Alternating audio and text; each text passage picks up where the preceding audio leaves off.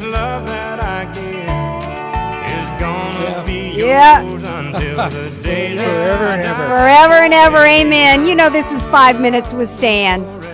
I missed you last week, Stan. You weren't here with me. I missed you too. Yeah, and you know what? We were laughing during the commercial break because we were talking to Leo Hamill about engagement rings, and then he said, well, who's that coming up next? Who's Stan? I said, Stan's my family law attorney coming on to talk about divorce. And he said, hey, I should talk to Stan. He said, because I'm involved. Leo Hamill was telling me, hey, when they buy a ring for me, then they get married, then they get divorced, then they come back to buy another engagement ring for me.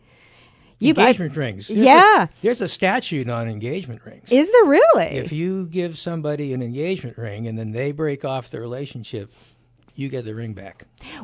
Now, let me ask you this, though. What if they give me the ring, which my husband did not do, but what if they give you the ring like on Christmas or on your birthday? Is it then considered a present that you get to keep? No. Oh. Statute. If he breaks it off, if the giver of the ring breaks it off, then the recipient of the ring gets to keep it. Why? Is that because it's kind of like consideration, like legal consideration? Hey, you'll have to ask the state legislature about that. Huh. You know? That, ladies, that was evidently a man who came up with that legislative piece of policy. That wasn't a woman who came up with that. It works both ways. Yeah. How does it work both ways? What are you men doing getting the ring back? I say if you put us through heartache, there's a reason why we want to keep the ring. But, you know, it's good that we can laugh talking about divorce, right, Stan? I mean, you got to laugh. Well, if you don't have a sense of humor, you're not going to stay sane for very long.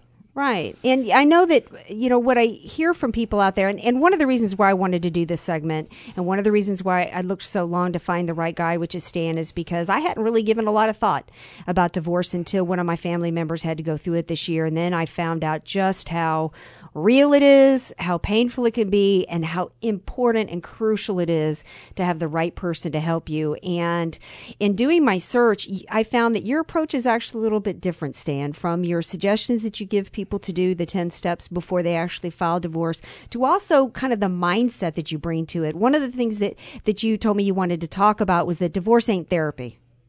Yeah, it's not. Now, what does that mean to people? What do you mean by that?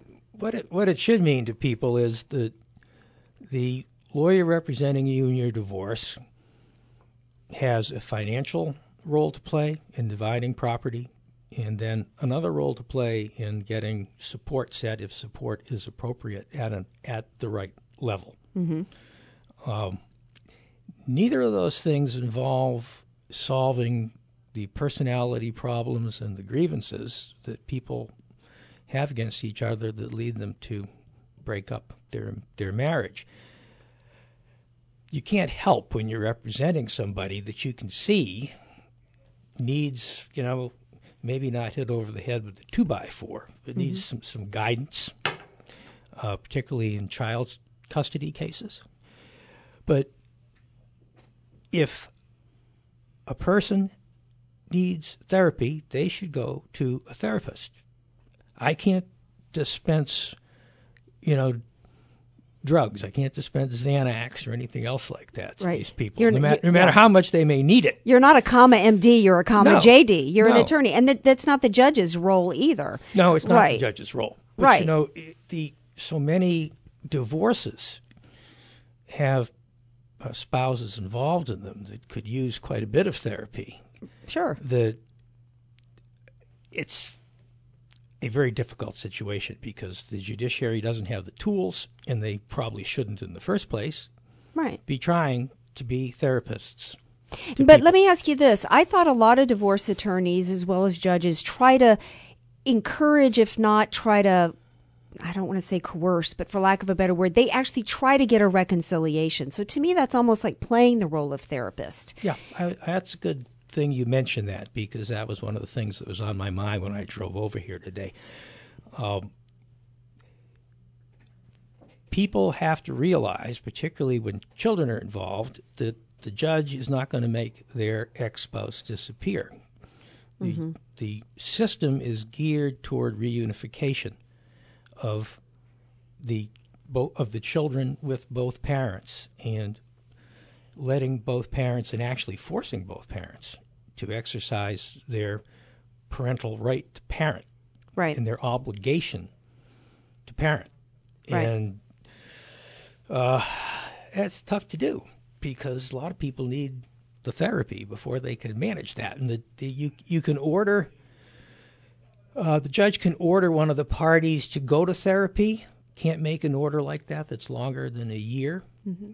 Well, it's kind of like, forcing somebody into rehab. I mean, somebody has to want, if they've got a drug or alcohol problem, somebody has to want to get well. Yeah. You can't make somebody want to get well. You can order them to go into treatment, but you can't make them want to get well. And that's not really, so when it comes to divorce, I guess what you're saying is they can't make people get well. That's not the forum for it. No. And so there's a lot of people that try to go to the divorce process as a means of trying to use the process as a way to try to fix somebody else. Or they use the process to try to work out whatever psychological problems have caused the divorce in the first place. And that's not the arena to do that either. Right. So if somebody comes to you and they've got that mindset, what do you say to them?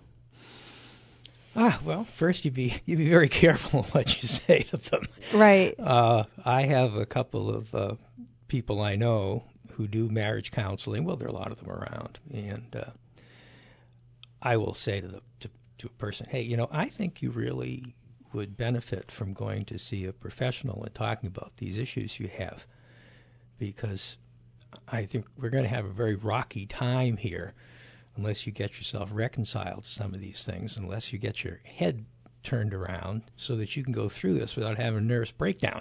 Right.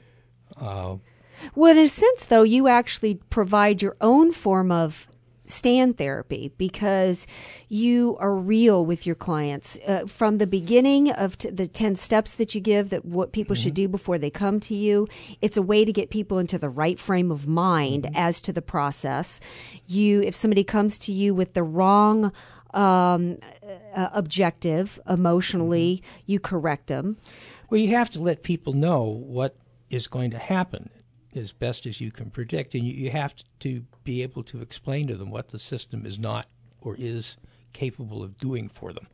Well, a disreputable attorney might not do that, though. A disreputable one might just take their money and, be willing to work with them and allow them to have the wrong emotional goal. Wow, you just opened a big box. No. Yeah. I tend to do that, Stan. We have a minute or so left? We got 2 minutes left. 2 minutes left. Okay. Well, the family law bar falls into two rather distinct categories. People who are trying to be helpful and people who are trying to make things complicated, last forever, and maybe make a lot of money. Mm-hmm. And you can't make a divorce settlement or a divorce judgment by a judge. You can't make it perfect. Right. And there's so many people who are out there trying to get the last nickel and the last dime, make everything perfect. Lawyers, I mean. Right. You can't do it. But you can sure spend a lot of time, money, and anguish on behalf of your client. Right. Trying to do it. Right. So I try to get people to understand that a compromise is going to get them out of the process right. a lot quicker than otherwise. And that no matter how much money we spend, no matter how much time we spend, no matter how big a hammer we keep pounding this nail with, it's not going to turn out perfect. Right. And you're not going to get what you want. Right. There's no alternative. Right. Hey, if you're listening to the Andrea Kaye Show and you're faced with the prospect of making a decision to go through divorce, you've got a family member that is, and you're in the San Diego or Southern California area, you want to call Stan.